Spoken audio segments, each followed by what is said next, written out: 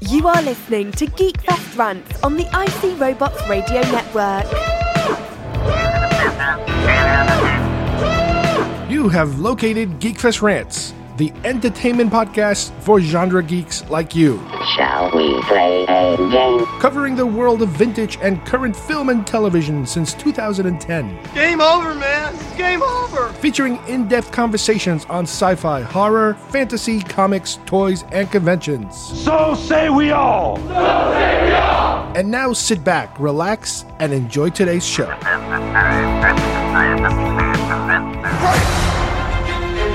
You must have 1,000 questions. Where's Ray? Something inside me is awake. I need help. We are the spark that'll light the fire and burn the first order down. I was raised to fight. For the first time, I had something to fight for.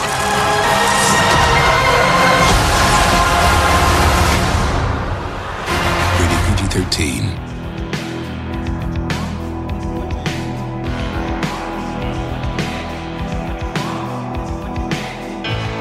Hi everybody and welcome once again to Geekfest Rants. My name is Carlos Perone, and today, as promised, we are doing our final The Last Jedi review. We are bringing in another guest once more to talk about how he felt about it. As I mentioned before, I'm trying to give you a three-way perspective. First one being my perspective, the second one being my son's perspective, somebody much younger who really liked the movie. And now I'm bringing you somebody who wasn't very happy with the movie. So you can kind of see the range now of where everything falls. Now, since my original viewing, as promised, I have seen the movie a second time. And it's really hard to say, that I have changed my mind. I still have all those problems that I had the first time I watched the movie. The second time was a little easier to watch. I can't tell you it was a reversal of my opinions on the movie, but it was just easier to watch because one of the things that kept happening to me during the first run of the watch was that whenever one of these plot holes or inappropriate moments or, over-the-top jokes would appear, I would get kind of caught in that moment. And whatever would happen afterwards, I would be concentrating on that previous moment and saying to myself, what the hell just happened here? This isn't Star Wars. So what's good about watching it the second time is that I am aware of all these issues and I kind of go with it, kind of let it flow through into the next scene so I can enjoy what happens next. With that said, the movie is still what the movie is a flawed movie. But when it comes to Star Wars, I'll go back to an old joke from George Carlin, and I hope I'm quoting it right, and that is and he says, sex is like pizza. When it's great, it's great. And when it's bad, it's still pretty good. So that's kind of how I see it. This isn't so bad that I'm going to burn all my toys. I'm going to stop watching the films. I'm going to take all my DVDs and crack them in half and throw them into the street. No. This isn't just great. That's the problem. I always want I demand greatness from Star Wars because it's Star Wars. That's where I set the benchmark for a lot of things. And it's Star Wars. But just like I mentioned before, this film, I think what's happening is it's going to fall kinda in the Phantom Menace-y kinda range, let's say, where the Phantom Menace had some great sequences and then some pretty bad, choppy, ridiculous things. And we kinda were able to say, all right, yeah, but here comes a good sequence. It's right around the corner, there's another good sequence coming. This is what really happens here too. I mentioned it before. This movie is a rebooting of the franchise, but they're doing it in the wrong place. When you reboot something, at least in my opinion, you're going to do it in a place where it's a fresh start, where you don't have to worry about stepping over things. What this movie did is basically more or less what Alien 3 did to the Alien trilogy at that point. And that is, it stomps over old grounds and demolishes certain things that were built before it. I think the better choice here would have been to complete this trilogy in the manner that at least J.J. Abrams had started it. Now, don't get me wrong. I'm no J.J. apologist, just like, most of us sometimes are Lucas apologists. But, yes, J.J. set up some major plot elements that maybe he didn't plan for because he knew he wasn't going to be dealing with it, so he let the next person deal with it. Things like Rey's heritage, Snoke's backstory, Luke. How will Luke be acting in the future? Because in Force Awakens, we only got to see him for 5 seconds and he doesn't say a word. So yeah, there are all these things that are set up. And granted, if you hate JJ, which a lot of people hate JJ, they're going to blame him for throwing out these potential mysteries without any answers, which is his trademark in a way. He's done that in the past, if you guys remember Lost. He kind of got the ball rolling on the series, created all these myths, and then said, all right, here you go, guys, figure it out. And that's how the show functioned. So, yeah, I can't tell you if that's the problem. But nonetheless, he sets up these things. I expect whoever follows him to continue with that mythology, whatever that mythology happens to be. But it has to be true. It has to be true to the canon. And yeah, that's one of the problems when you don't have one single person guiding, the ship, is that whoever happens to be the captain on watch will say, all right, now let's go 90 degrees in that direction. And I got a better idea. Let's go 180 degrees opposite direction. So that is a fault of the structure of how these films are apparently being put together. So I don't know. I imagine you blame Lucasfilm for that, because they are the ones who allowed, that decision making to be made. Plus, I'm also pretty sure that Rian Johnson didn't just say, listen, I'm a great guy, I'm writing this, and you guys don't like it? Tough. No. Lucasfilm had to approve the story. So this is more of a Lucasfilm problem of letting Johnson go in his own direction at this particular point. What should have happened is you continue with the story that JJ put together, continue in that manner of the story, and you finish this trilogy in a pleasant manner that does not, diminish the memory of at least the original characters, the original players. And then once all that is out of the way, sure, go completely nuts. Set it in worlds that we've never heard of, where rules are completely different. The Jedi are completely, in a different, thought of in a different way with different powers. That's perfectly fine. That's the whole point of moving on, is you move on. But to do this gear shift, change in the middle, I still think it's a bad idea, because from a writing perspective, it's just awkward and jarring, and it just doesn't fit right. Lucas might have been a lot of things for people that, don't like him too much as far as his writing style. And, he's not very good with characters in terms of how he writes them sometimes. They're very wooden. But one thing about him is that at least he was consistent within his own trilogies. He waited until the prequels in order to kind of redefine most of the rules of, what Jedis can and cannot do, and how people, interact with each other and that sort of thing. There was a tighter control, more consistent control, because you had one person making those decisions. And now I'm really not sure how many people are involved in making, the soup. So anyway, what I have for you next is my friend James giving us his opinion, thereby fulfilling the trilogy of opinions. So here's James.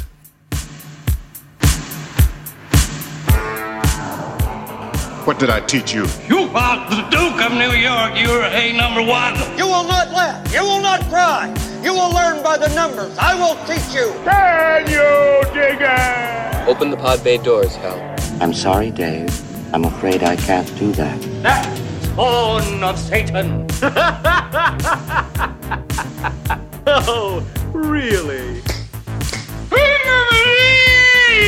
The Force will be with you, always.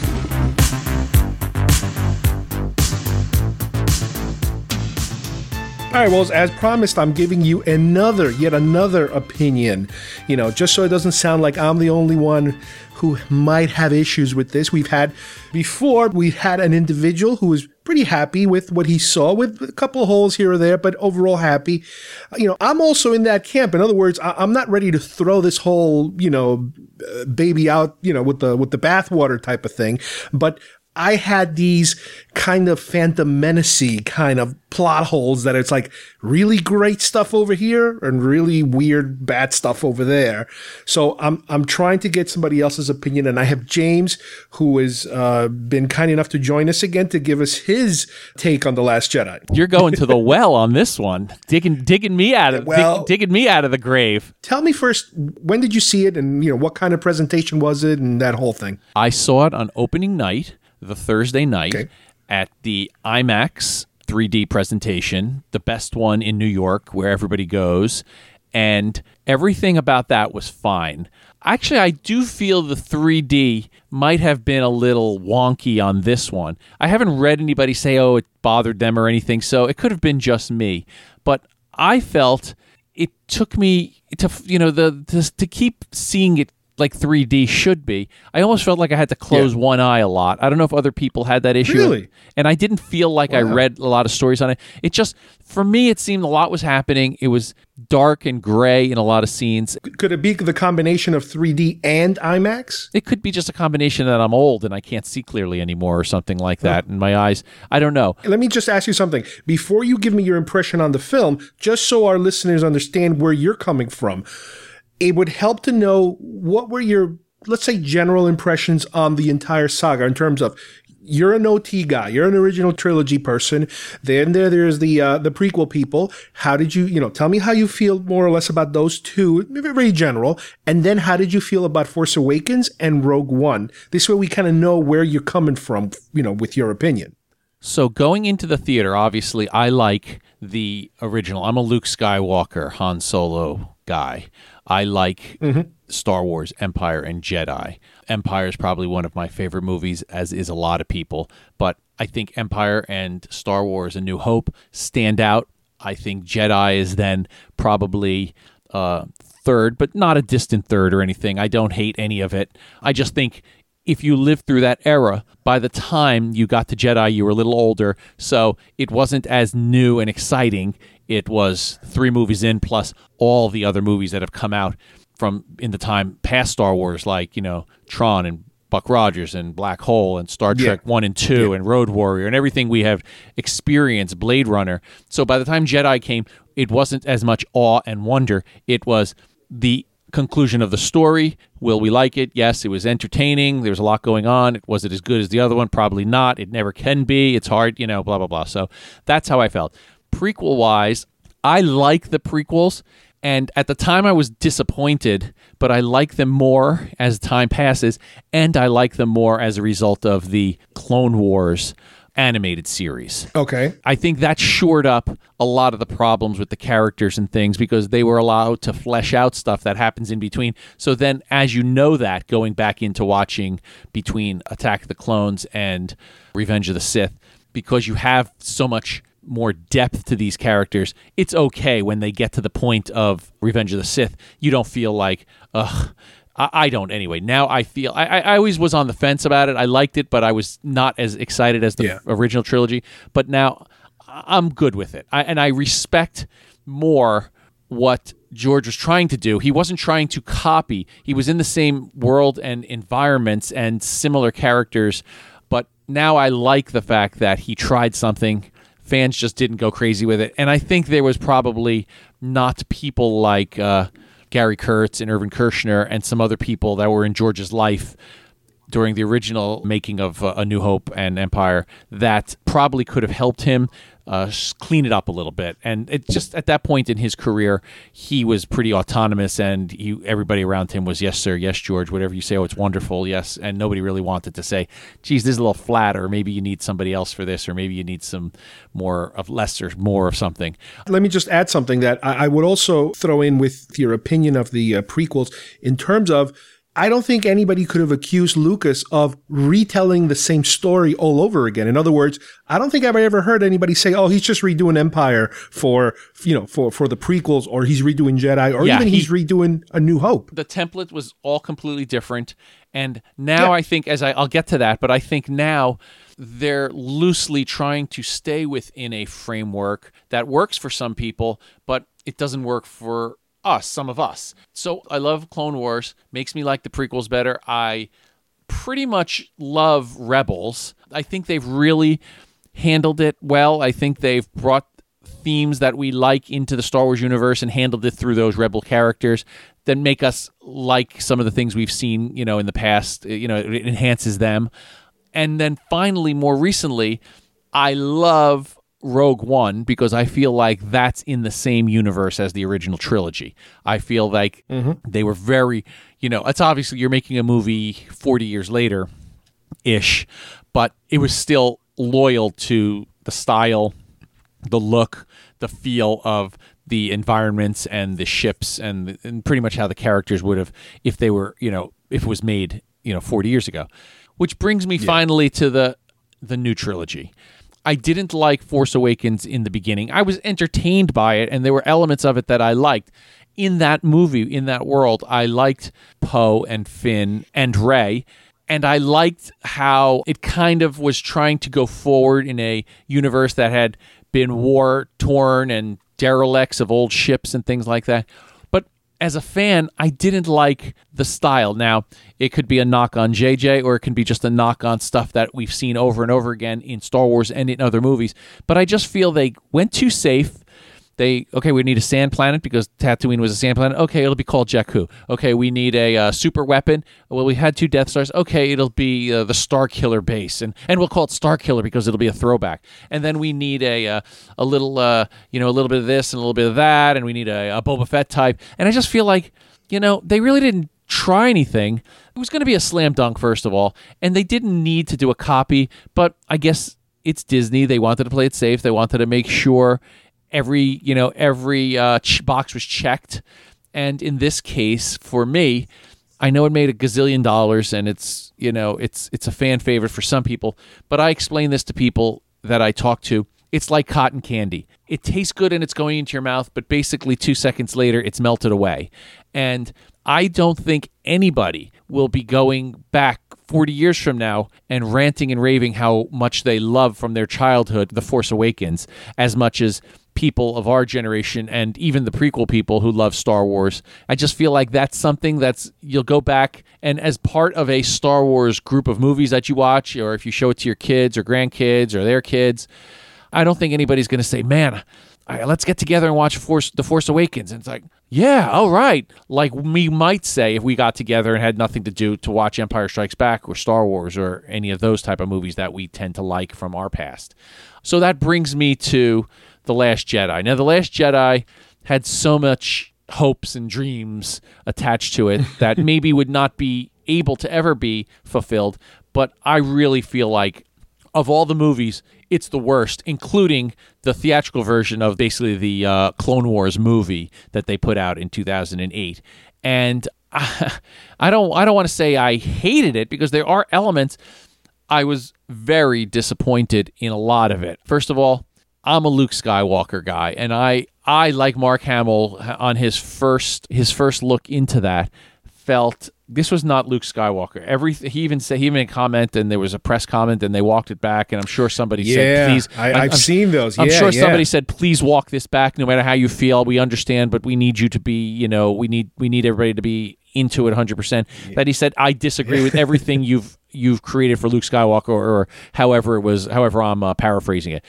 And after seeing it, I agree. That's not the Luke Skywalker I grew up with, and that's not the Luke Skywalker I imagined his future would be, and certainly not the Luke Skywalker and the fate of the characters around him that I would have wanted. And to me, I bring it back to people of my father's generation love John Wayne and a lot of guys like that, the Cowboys, and they behaved in a certain way, whether they would fit into the modern world or not. That was the type of template. And then there were people who were a little bit younger than my dad and a little bit older than us that Burt Reynolds and Clint Eastwood and those kind of guys were, even Jack Nicholson to a degree, were, those type of guys, more modern men's men and things like that. And then you even have guys now who maybe a Will Smith or somebody is like a really big star, and people look up to him and say, yeah, that's the way a guy is, he's blah, blah, blah. And now it kind of, I've read stuff, I've talked about it, explained it. It's a big disappointment to me that that's what they felt they needed to do. I feel like there's some sort of, I'm not going to call it a conscious decision because that would certainly be crazy, but it's probably like an unconscious decision that you have to undo the past. It's kind of like when a son takes over the dad's business and says, well, I can do it better. And sometimes they do, but a lot of times they make a lot of mistakes and they lose customers, and then they realize, dad kind of knew what he was doing. I guess we better just keep going as long as we can make money and modernize. So what happens is you have Captain Kirk. We've got to put Kirk and Picard together, but we got to kill Kirk. It's almost like they couldn't wait to kill Kirk. And then they realized a few years later, geez, that probably was a mistake. We could have used William Shatner in a couple of other things, perhaps, even in cameos or quickie little things. Nope, he's gone. And now we got to kill Han Solo. Oh, but he wanted to be dead in Empire and Jedi. And even in Empire, maybe he wanted to be dead. So let's give it to him. We can kill Han Solo. It's like, what is it about this new Luke that does not fit the original mold of Luke? Well, he's not a hero. And I understand that heroes sometimes get challenged and beat up, but this guy is not a hero. This guy is like, Yoda went away to hide, because he was afraid. Yoda went away to hide because he wanted to be there if there was the opportunity to train future. This guy doesn't want to train people. He doesn't want to be involved. He left his sister. He left his friends. He left first of all, the universe is in shambles. Not that one man can change it all, but I would like to think the Luke Skywalker of Star Wars Empire and Jedi would have at least tried. I didn't care for this. I didn't care for this interpretation. And while I assume we're allowed to discuss in terms of loose spoilers here, people who are listening probably know. Yeah. No, we're spoiling everything. We're spoiling it all. His ending was a little bit, it was a little bit jovial. It was a little bit like, if they actually fought, if they were actually face to face with each other, and that's how it went down, even if he died, he basically set Kylo Ren straight in a lot of ways. But it was almost like, fire everything at him, and then he's not there. Okay. And then he's wiping off the dust off his shoulder like, it's like, all right. I mean, that's not terrible. But then the whole thing, it winds up, can you even do that with the Force? I guess now the Force can do that. You can be galaxies away or planets away, and you can project yourself clearly that the enemy believes it's you. Okay, it just didn't feel good to me that that's how he went out. And then basically, he won, but he lost because now he's dead. Well, let me ask you, there's a lot of stuff in this movie that I've never seen before to use to this extent, and I'm talking about the humor. To me, some of it worked, and some of it went way too far to the point where it's satirical now. It's almost like, now it's a comedy. A lot of people said it. It's Star Wars by way of Spaceballs. Yeah, Spaceballs or Robot Chicken or Family Guy. The thing about these movies is when you step aside, comic book movies, science fiction movies, even Indiana Jones and certain cop-type shows and movies, if you look too closely, it's so easy to make fun of it because it's not realistic, and we know that. So certain times you need a little lightheartedness or a little chuckle. And that's fine. But if you start laughing at it within, and the characters within are laughing at themselves, and the first 2 minutes, the General Hux thing, and other people have said it to me and said, I think he's making, you're a tool or something. It's like, he's tooling with you, sir. Yeah, he's tooling with you. I mean, first of all, that's modern colloquialism, so I don't know if that's necessary. But it's okay, but you're almost like, now you're taking me out of it because you're using modern language. It's like, he's dissing you, sir, or something like that. It's like, oh, no, he didn't. It's like, are we going to go to that level next?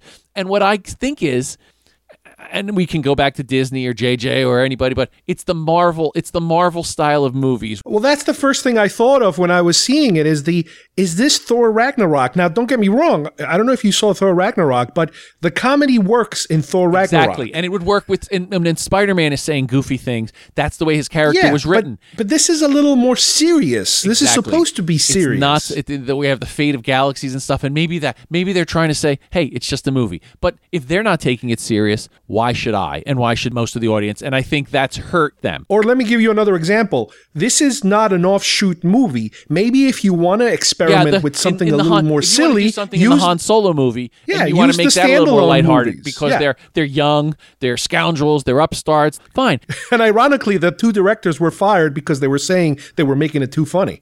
Yeah, and for the Han Solo movie, and the whole thing, it's like if you're not going to respect it, why should I? Yeah. And that's where I fell off right away. away. And then there's obviously the plot holes we're going to get to. And then it was just way too long. It was not necessary. Yeah. I loved the character of Finn. Finn was exciting. We were watching it through his eyes, just like here's a guy who's now seeing the universe from a different angle, and he's excited about it, and he's in this movie, and he's meeting new people, and in this movie, he's hanging out. And I would have rather them say, and I've read different reasons. They were originally going to put Poe with him, and then they couldn't put Poe with him because that would have wrecked some other thing down the line, and it wouldn't have worked, and it would have made it seem. To me, I would have rather them say, Finn's got to go on this mission with that girl, and I hope they succeed. And then they go, and you can show them they're out there, and then you can come back to them and cut out a half hour of crap because it wasn't necessary. I think the whole thing, they were trying to get a Lando-esque character without Lando and get a name like Benicio del Toro to get part of it because they had, and he was a waste. He was a wasted character. And has anybody ever said to you Benicio del Toro is a breath of fresh air in a movie and he's so dynamic? No, Benicio del Toro comes in because of his cool, because of his understated performance, and because he can kill you by his smoldering. He's going to kill you by just looking at you type of thing. In some of his movies, and now look, it was just what a waste. And then to come to okay, now he's the bad guy. Like, oh geez, I didn't see that coming a mile away. And so that let me down. And finally, another character was wasted was Laura Dern. And you put Laura Dern in, and she's got a pedigree of big movies, and she's beautiful, and it's like, well, geez, why not just give all that heroicness and that badass heroicness that she was having with Poe, and just give that to Carrie Fisher. And let Carrie Fisher die at the end because now she's passed away. You had to let her go eventually, and now we could just, sorry Laura, thank you, you're beautiful, but now we've lost Carrie Fisher, and we could make her be the one who sacrificed herself. And there's not a dry eye in the house that she's gone because she's gone in real life. Just like any of these movies, when the Joker dies, when it's Heath Ledger who dies on the screen in front of you, even though it wasn't. It's when Paul Walker dies or leaves the screen at the end of the movie in his last Fast and Furious. He's gone, and you cry and you're sad because we know he's dead, and various other characters who are never coming back, and sometimes they can handle it well. And now, at the end, everybody's giving big hugs, and Leia's still there, and it's like, Luke's gone, Leia's still there, but she can't come back. She's gone, and they didn't even consider that now. How are they going to do it? Leave a little on the cutting room floor. Maybe you make her a ghost with some of her performances, and just put put a voice actor in, or do something. But now you've boxed yourself in a corner. And why was Laura Dern there? What's the point? She basically came in to bust Poe's buns and then be somewhat heroic, but it seems like a waste. It just seems like everything in this movie was squandered. Speaking of Leia, you mentioned Leia. Tell me what you thought of her, because I had a really big problem, and I know I'm not the only one. Oh, there's major problems, but her space flight scene. What'd you think of that? She can be powerful in the Force, especially after 30 years of either getting some training from Luke or honing it on her own with experience and but she hasn't. but now she's floating in space like Kal-El or Mary Poppins, or I don't even know what to say of it. And it's almost like she's not even willing it to happen. It's the Force that's rescuing her, not her channeling the Force. And then afterwards, she's still incapacitated for a quarter of the movie. And what a waste of her. So why are we wasting Carrie Fisher when we know now? Now, that's fine. When they wrote the movie, we didn't know she was going to pass. And when they filmed most of the movies, they didn't know she'd pass. But they had a year before it was released to retool and reconfigure some things. And they could have made her the heroic ending, and she's doing it because at that point there's one ship left, and then that ship's gone, and there's nobody left except the few people who the Millennium Falcon saved. So what could be more heroic? They even wasted Admiral Akbar. Admiral Akbar is the hero that they brought back from 30 years ago, and he's got one of the most famous lines in movie history now, ironically, not just Star Wars history. It's a trap. Okay, everybody's going to be saying, anytime you hear the word trap, you're going to think Admiral Akbar if you're from a certain age, and he dies off screen. They gave General Raditz in the Rogue One a better heroic ending than the guy who was the hero of 3 decades. You know what I'm saying? And it's just a movie. It's just a movie. They're allowed to do what they want. I'm just not into participating anymore. And sometimes, and I said this, I texted some people, and I said, it's right there in the movie. You can't ask for any more.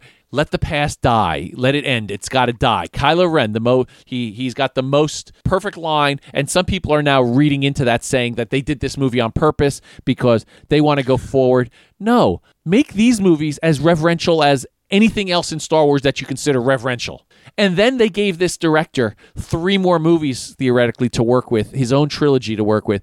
Put him, and then you can be funny, you can be unreverential, you can make the Force, now the Force can make balloon puppets, whatever you want, do it in that movie. But make these 3 movies the same vein and continuation and seriousness, because now I feel like if you show these movies, there's clearly this movie, which one doesn't belong? This is the square peg in the round hole of Star Wars, because it's not going to hold up. I'm telling you, the people who think they love it right now, once it comes out on home video, nobody goes to see movies as many times as they used to anyway. And the ones that do are just really true fans that will go see out of respect, and they may actually like it. What I'm saying is, this movie made me like The Force Awakens, and I didn't like The Force Awakens, as we've just discussed. So that's something. Well, some of the feedback I'm hearing, and it is, I get the feeling a lot of it might be, I could be wrong, but a lot of it could be just blowback against JJ. In other words, I hate JJ so much that I'm going to love whatever the next guy does. But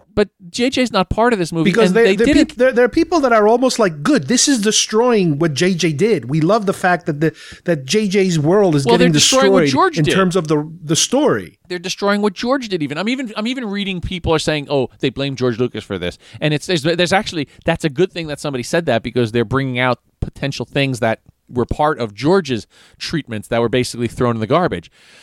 And to me, this Star Wars should be still somewhat part of George Lucas. And I know life goes on. He sold the company. That's that. Blah blah blah. They've made James Bond movies without Ian Fleming. They've made They've made Peanuts without Charles Schultz.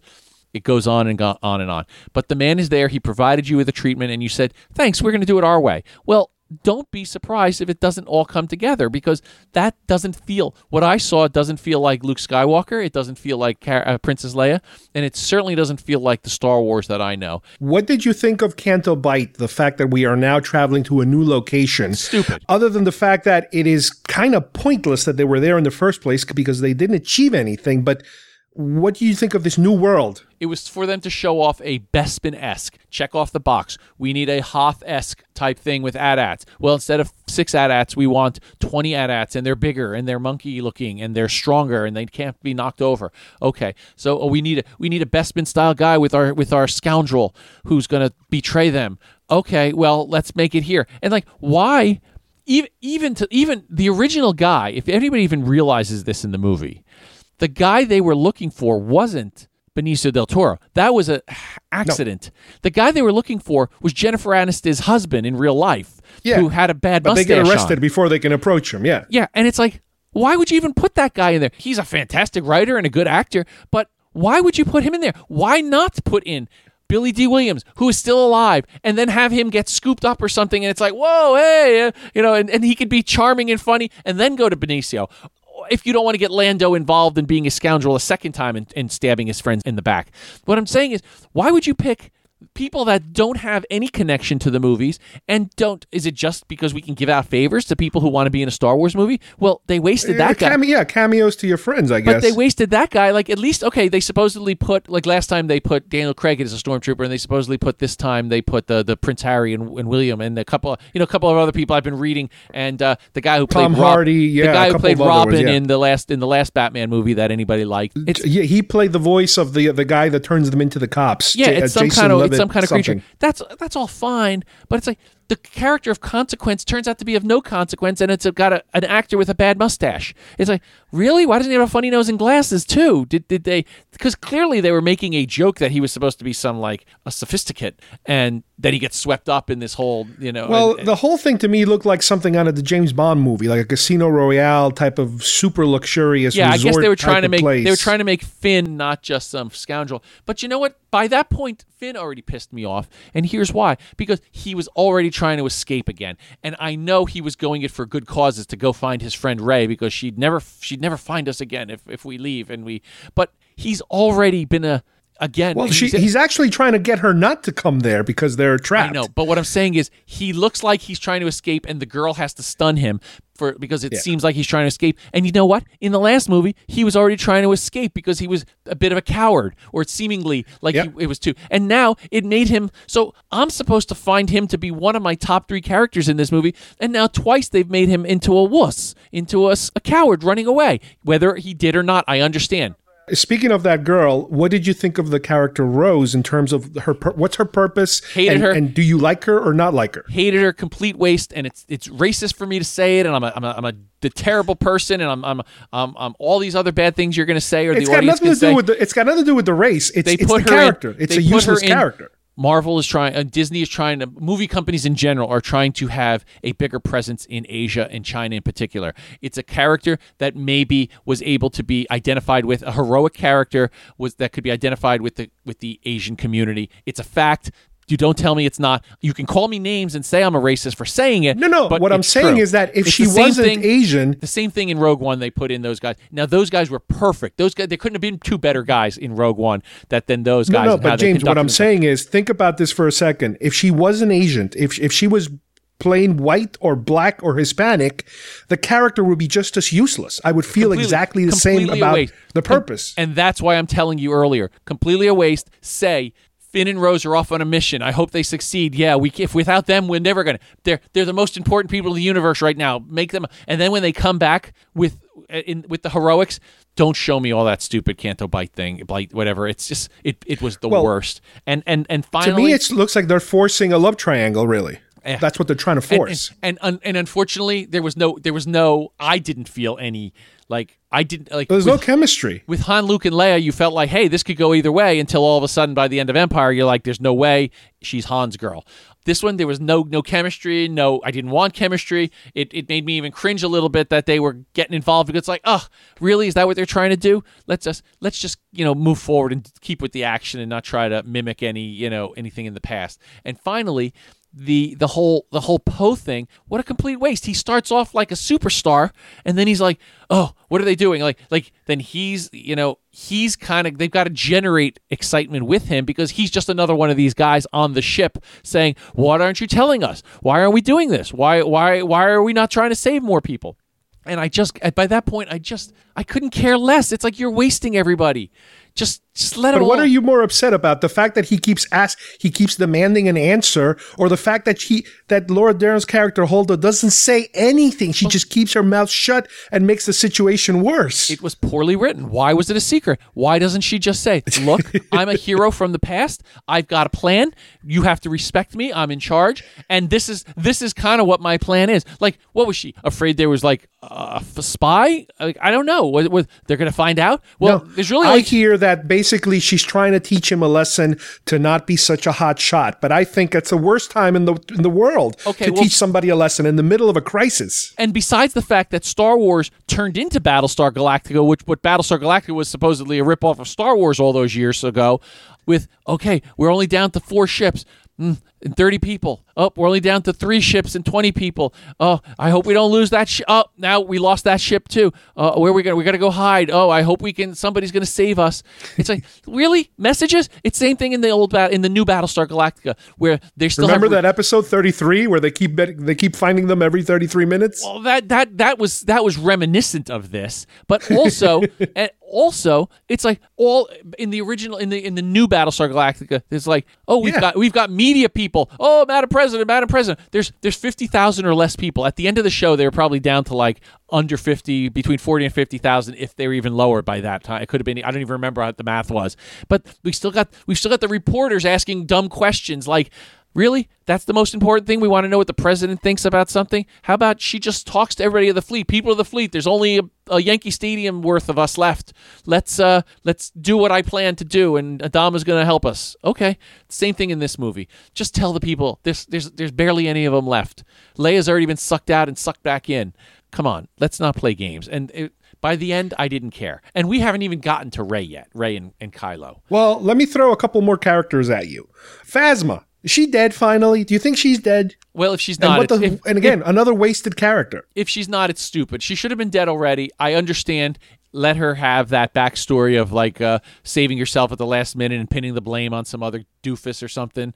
And but then I figured for sure in this one she's gonna have something. No, not much. Banged her stick around with Finn and eventually got blown out. And it's like, all right, really? At least Boba Fett got sucked down into a whatever that was, the Sarlacc. This was just, she got blown up. It's gone. Finn didn't even kill her. It wasn't even Finn. No, she kind of fell. She fell down in the pit, fire pit. I fallen and I can't get up. But now, let me ask you something. Snoke, his backstory, the fact that they apparently might not be giving us any importance to who he is. Does that bother you at all? That's fine. All the time between the trouble with what we do and what happens now, it's turned in. It was the Wild West and it was fun. Now it's kind of like, oh, if I put three theories of Snoke proven, somebody will click on it. I'll get 10,000 clicks, and then I'll get $10 in my YouTube account.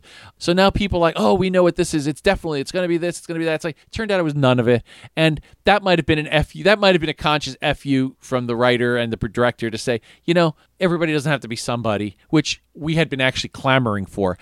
I would have actually been annoyed if Rey was somebody's daughter or something that they didn't remember or they didn't want to talk about or something. It would have felt so cheesy that the whole universe revolves around these same three people all the time. There's no other dynamic parts of the universe that some new people. So if that's the case, I still think there's something else. There's probably something. It was just too simple. Some people are even saying that Snoke is now kind of in Kylo because he got cut in half so just too easy. It was just like a guy like that is in charge of everything and punking everybody, and then he gets punked himself, as the kids say.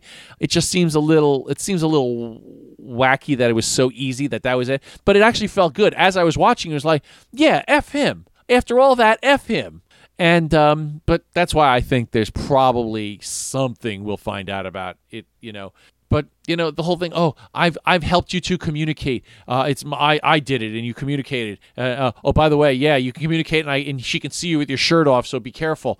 That's a little weirdness in there. That reminded me of Anakin with his shirt off in Attack of the Clones. But then it turns into, wait a minute, they're still communicating after Snoke's supposed to be dead. So am I supposed to read into that Snoke is still a presence somewhere, and maybe? Yeah. How are they doing that if he's dead? Well, maybe he's, like I said, that's why people are trying to say he's actually in Kylo now somehow. Right. Or maybe Kylo figured out how to do it. That would actually make sense and make it less of a a cop out. That would then at least, okay, yeah, we think he's gone. It was so easy. Kylo's the most powerful man in the universe, except it's really inside him is like this boogeyman. What about Yoda? What did you feel about his cameo in the film? His secret part. It was nice to see him and all that, but it was kind of like, Yoda is, in the world of Star Wars, whether people want to admit it or not, Yoda is responsible for a lot of the troubles that existed in this universe, from Anakin to the troubles that Luke has to go through.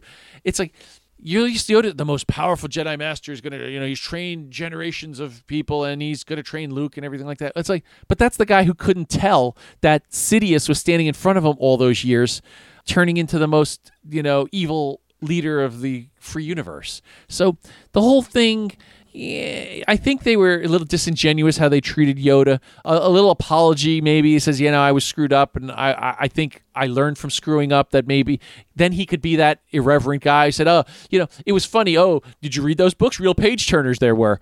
That was funny. Everybody laughed. I laughed. That's fine, because usually most of the time that these sacred scrolls or sacred books or even, whatever, they're mostly BS that people just put on a pedestal and say you're supposed to like them, but they're just, Yeah, but Rey has them now. They're in the Falcon. I know, but what I'm saying is the whole interpretation is he was dismissing it all. It's all bullshit, he's saying.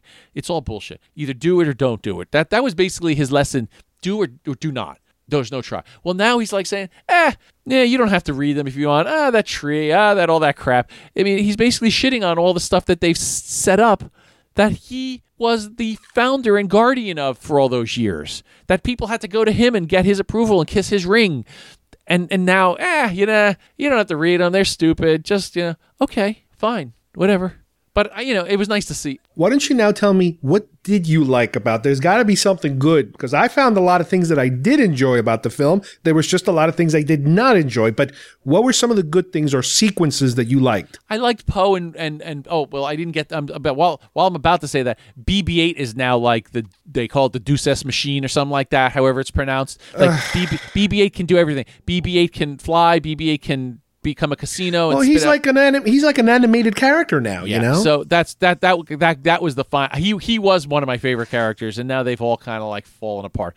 I liked him and Poe in the beginning. I think they have an awesome relationship, and like, oh, you brought back my droid or something at the end, and you could tell there was a genuine bond between those two characters, like Luke and R2, or R2 and 3PO, or Han and Chewie. So at least they've been able to replicate, for the modern world, a team, so to speak. And people, you get the opinion that they really do care about each other in this movie. Did you like the new ships in the beginning, the bombers and the other ships? I like the Porgs. I know that's going to find people. People are going to find that a surprise that I'm going to say that. I really felt they had the right tone, and they were the right. They appeared at the right times. Even the Chewie eating one of them was kind of like, hey, there's more to the universe than just you. And I like that they kind of then became, an entity, a part of it. I don't know why I like it. It wasn't because like they're cute or anything. They're not even that cute. It fit. Their tone fit. Maybe even better than the Ewoks. And I don't have a problem with the Ewoks for what they were. What else did I like? I was not inspired by John Williams' music. I was a little disappointed. I thought, because the way this guy has made movies, I thought we were going to get some spectacular cinematography. And people are saying, the Octo scenes, they're so beautiful. It's Ireland and everything. It's like, everything looked gray to me. Everything just seemed gray and boring. And I didn't feel like there was anything exciting that I want to see again, where I could still, I'm still learning things about Star Wars, Empire, and Jedi that I want to see again because of, there's 4K now and you see little things or things that have been added or whatever. There's nothing in this movie I feel, man, I want to see. I think they tried to be a little absurd. It didn't bother me, but they tried to be a little absurd with Luke getting his green milk. That's one of your favorites. A little, you think? That was one of your favorites because you love milk so much, and green milk especially. If only you could have one of those in your lake. But the whole thing, like, that was just part of it. That was just part of his. This isn't Luke Skywalker. He's acting like a jerk. For whatever reason, he's treating her like a jerk. She doesn't know. She wasn't there. And then why throw the lightsaber over your shoulder? Like, F you, whatever. You brought this thing, it's a turd or something. Not any confusion. Like, holy cow. I mean, the Force is crazy, but how is this back in my hands after all these decades and all this, excitement that's happened in our lives? Maybe I better ask this girl some questions. It's like, maybe he knew. It's possible he knew the Force. Maybe the Force talked to him and told him there'd be another. Okay, but at that point, it made it seem like he was just a big douche. And I was disappointed that that's what my hero became. And then I figured at some point he would redeem himself. And I guess he did in a way. What did I like? I loved that R2 and Luke had that same connection when they saw each other. I loved that the message of A New Hope with Leia was brought back to help him convince himself or be, however it was convinced. I do think Yoda played an important part, but I also think they forget his role in the trouble. It's the same thing. It's like, oh yes, he's so wonderful and everything. It's like, dude, you couldn't see the guy standing in front of you that was the biggest evil. Just that you lose your moral compass or whatever. And geez, what else? How did you like the fight in the throne room with the Praetorian guards? That was my favorite part of the whole movie. It's funny. I thought you would say that because I know you like those kind of guards and those things. I thought there was something missing here, and I thought it was shot very flat. I don't know. It didn't feel right. Something about it didn't feel right the way they shot it, and they were trying to like make it a little more dynamic than other fight scenes in Star Wars. And now these guys, we've only seen those guards either in the animated shows or standing there basically looking menacing as guards. But now they actually, these are probably what those guards can do. They're like ninjas. They're the elite forces. I didn't like the way that scene was shot personally. I just thought something felt weird. It felt like it was, sometimes they put like movies and it'll have that weird feel like they stretch it out or something. To me, it didn't feel like as cool as I could have hoped for. I know what your favorite part was. In Canto Bight, them riding on those horse and that disappointed weird creatures. Me. And I saw the Harry Potter moment of the movie. Yeah, I saw that coming from a mile away. And Harry Potter, I forgot about that. I was going to say the never-ending story. It's like, oh, it's so wonderful. That's exactly what I said, never-ending story. I said that too. We can fly away and everything is wonderful in the world. And, please, I'm just like you. Don't hit the button. It bring a tear to my eye too. Oh, and it's like, that made me hate that character even more. That Rose. It's like, What about the opening battle with the new ships, the Dreadnought and the bombers, the rebel bombers? Yeah, that's the one I said I liked. The Poe in the battle. But as soon as then they get to the point where the bombers are, I didn't like the bombers. I didn't think.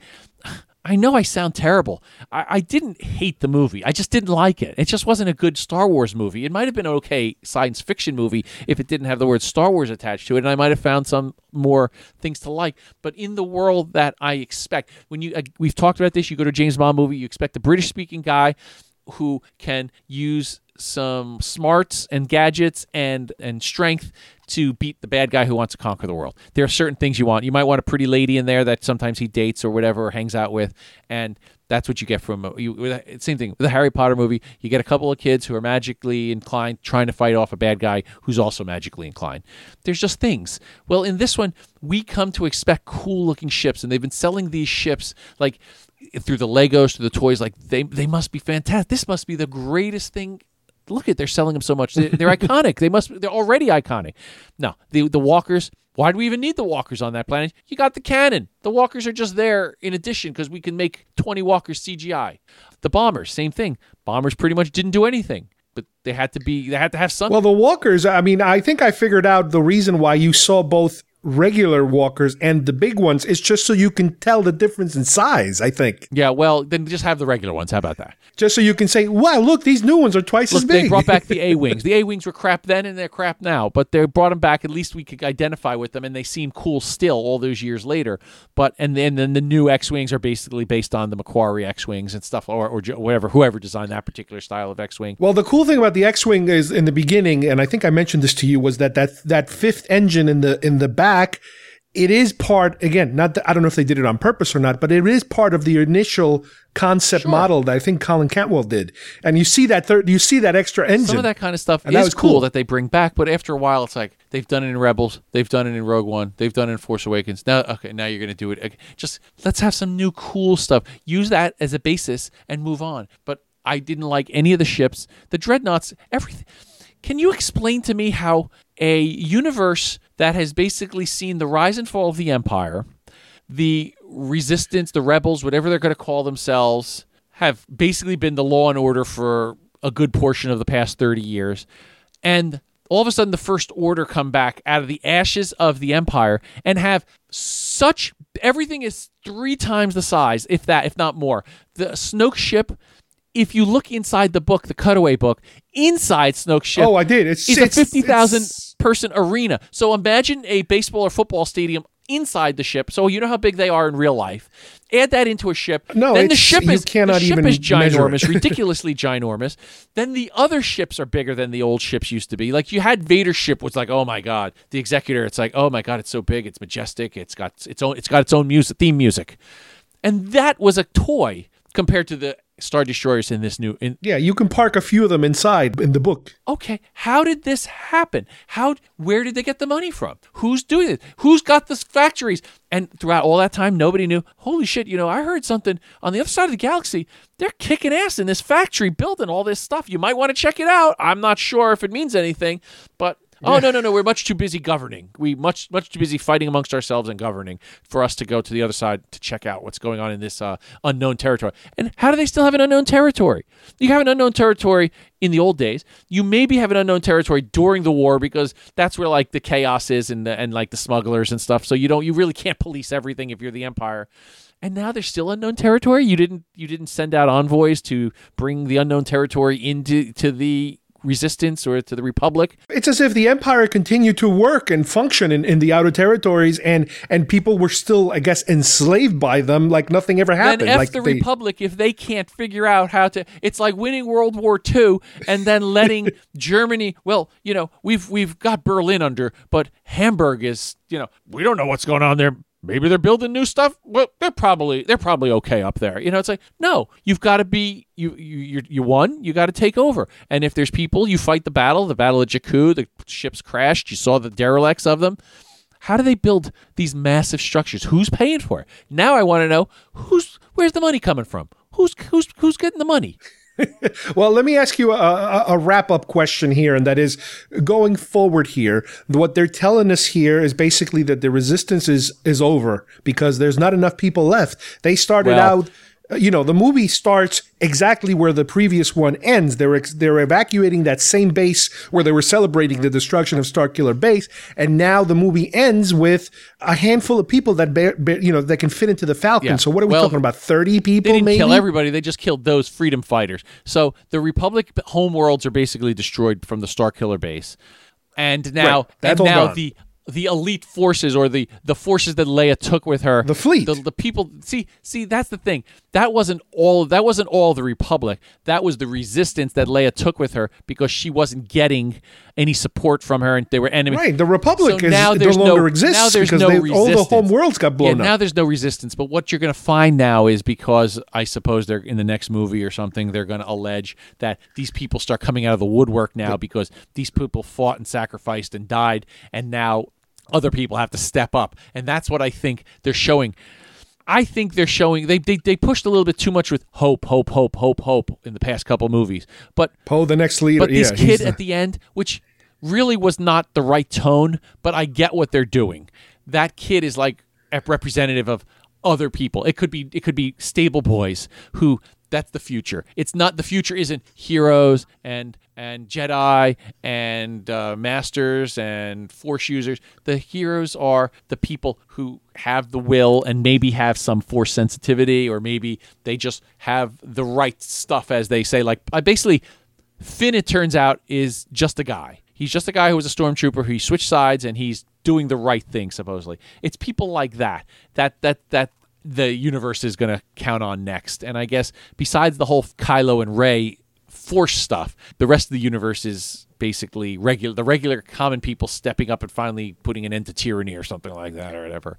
Do you think the next movie is going to have to jump, like, let's say 10 years into the future so these younger kids can grow up enough to be actors in the next film? Or you think they'll stick to the current timeline? Oh, no, I think it's the current timeline. I think it's going to move ahead a few years. I don't think it has to be decades. I think it's less than 10 years and more than probably 2 or 3 years. So, but who knows? Like, they're all on the run hiding, but you can't really expect me to believe that they're going to not show us the next 10 years when Kylo can communicate with Rey like he's got a cell phone with her, like they're instant messaging. It's a little too corny to believe that they wouldn't find each other just from their Force sensitivities or something like that. So that's why I think it won't be an exorbitant amount of time that passes.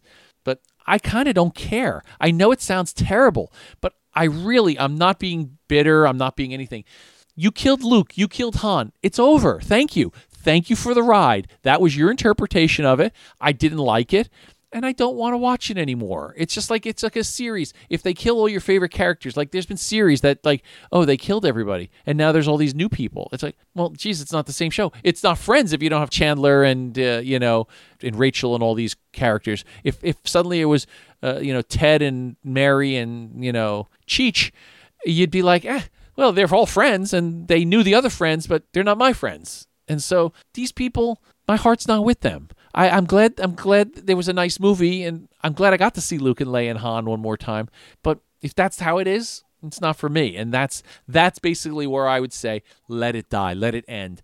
I can still buy some Legos of the sets that I like. I can still follow it with you, but I don't have to have it in my invest. And I think that's the best for most people anyway. We should move on and get a life, as they say in the old days with William Shatner. We should enjoy it and maybe not look into it so much. And maybe that was the plan. Maybe in a year or so we're going to figure it out, and they'll have more interviews, and they'll say, yeah, we really just wanted to deconstruct the whole thing, and start fresh. But why not do that after the third movie and then make all the future Star Wars movies? All right. Because the next movie, JJ can just kind of reverse everything that he didn't like of this movie. That's a bad plan. Who knows? That's the complete opposite. It is a bad plan. It is a horrible plan. You should have consistency. You should have canon exist at least within a trilogy. That's the complete opposite of a series. That's kind of like a hodgepodge of movies that fit in a similar world. And so if that really is the case and he does backtrack things or make it no, we were kidding, Rey really is the daughter of, Joe Blow, the former Jedi Master, and Snoke is really the offshoot of the king of Wishy-Washy Land or something like that. All right, well, fine, then he can do that. But like I said, I'll see it. I think this was the last one I'm rushing to. I didn't even want to do it, but I had originally thought I was going to see it with some friends, and then the friends had babies, and I couldn't, they weren't going to, and basically, well, I got my ticket still. I guess I'll still go. And it was basically a game time decision. I almost still wasn't going to go that day, but I was like, I'm in the city.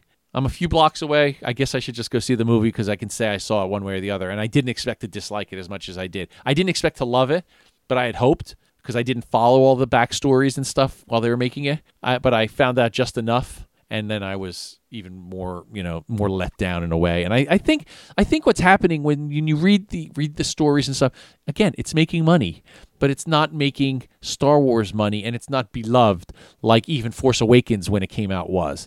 This is a very polarizing, not good movie. It's not terrible. It's just not good, as I say. Now, in spite of how you feel about this movie, what are you going to do in about 6 months or 5 months when the Han Solo film comes out? Of course, I'm going to keep it on my radar. I'm not going to just say, Star Wars, close my ears. I never want to hear about it again. It's dead to me in the sense that it's not the most important thing as my life, which it was for many of the years, not all in a row, but many of the years I felt it was a very important part of the things I read about, the things I watched, the things I was interested in, all revolved or stemmed from that. But I really have no interest in the Han Solo movie. I'll be interested in how they build the Legos to make the older Millennium Falcon. I'll be interested in seeing some of the artwork. Oh, I can tell you how. They're just going to swap the dish. Yeah. Well, seriously. But, I mean, we've seen some artwork that may or may not be fake that kind of looks like, they did a little of this and they did a little of that. Okay, I don't need that story to be told. Rogue One was a story I like to hear and I like to see. Han Solo, it's legend. Why do I need to know what he did? Everybody was a hero. Patton was a hero. Do I want to see what he did when he was a little boy? I don't think I need that. And so I don't feel I need this, especially since Han Solo is Harrison Ford to me. Now, they did it with Young Indy, and they were able to make great Young Indy adventures, so it's possible. I'm not saying it's not possible. It's just in front of me, it's not something I'm focusing on, and when it comes out, it'll have to have such better vibes and word of mouth than this last movie, The Last Jedi, for me to clamor into it, whatever. All right, well, thank you for giving us our very different opinion from all the other opinions we've had, including my own. And I hope that the future movies hopefully bring you back into the fold and don't disappoint not only you, but even me and everybody and a lot of other people that are having a very similar reaction. So thank you. It was a pleasure. This very special reunion episode. Well, I hope everybody enjoyed today's episode. I'd like to thank James for joining me today for his take on The Last Jedi. We finished our The Last Jedi review. I think at this point, we beat it to death pretty much in terms of how we all feel about it. We will probably talk about this again sometime later this year when the Blu-ray comes out. Apparently, this is going to be the first 4K release of the film, and hopefully there's a 3D version in the horizon because I like to watch it in 3D just like I did in the movie theater. Or at least until there's just no more 3D available, which at this rate, it looks like it might be happening, sooner or later. But in the meantime, yes, we do have Solo, the Han Solo film coming up in a couple of months. And as of now, we are still waiting for any signs of a trailer or a teaser or something, which by the time this episode is out, maybe they will have given us something. But this is a scary proposition here. This is a movie that it's right around the corner and I haven't heard much about it, haven't seen much about it. We'll see which way that goes. So On behalf of everyone here, thank you for listening, and we will see you next time here at GeekFest Rants. Bye-bye, everybody.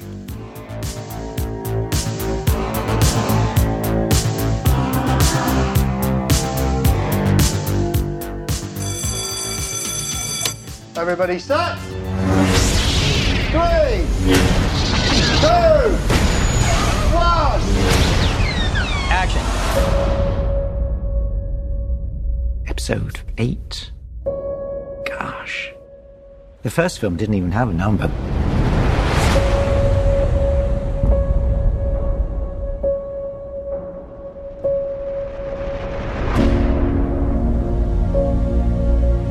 Ryan has written a story that's unexpected but right. Some of the stuff that happens, people are going to be like, oh my God.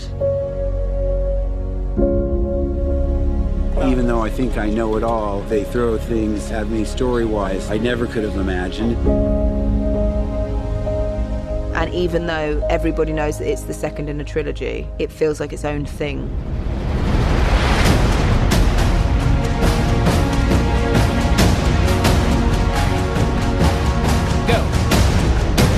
Star Wars is so cool because there's all these creatures and all these amazing visual effects. But all the characters are also so complex.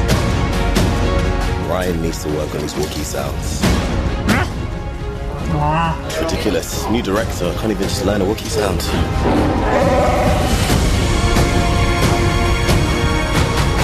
It feels like the storylines are becoming more established. We're really getting to know these new characters, also with the characters that we know and love. We're seeing their lives change. Everything is being shifted in the opposite way to what the audience expected after 7. Ryan's made Star Wars fresh and new.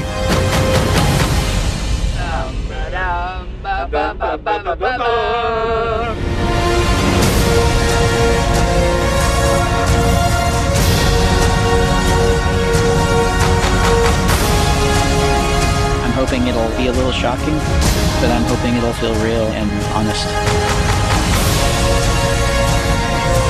It's our most ancient story of good against evil, told in the most fascinating way, but it has a real spiritual depth to it.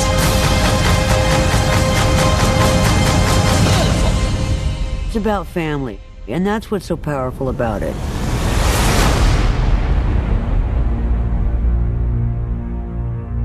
It's a wrap!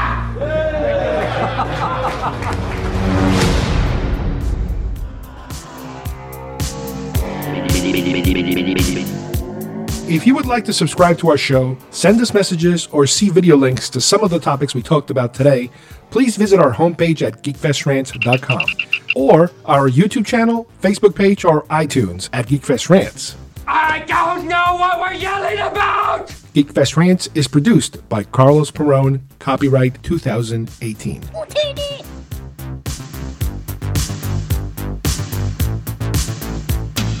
This broadcast is part of the IC Robots Radio Network. Visit icrobots.com for this and many other nerd/nostalgia related podcasts. You won't be sorry for long.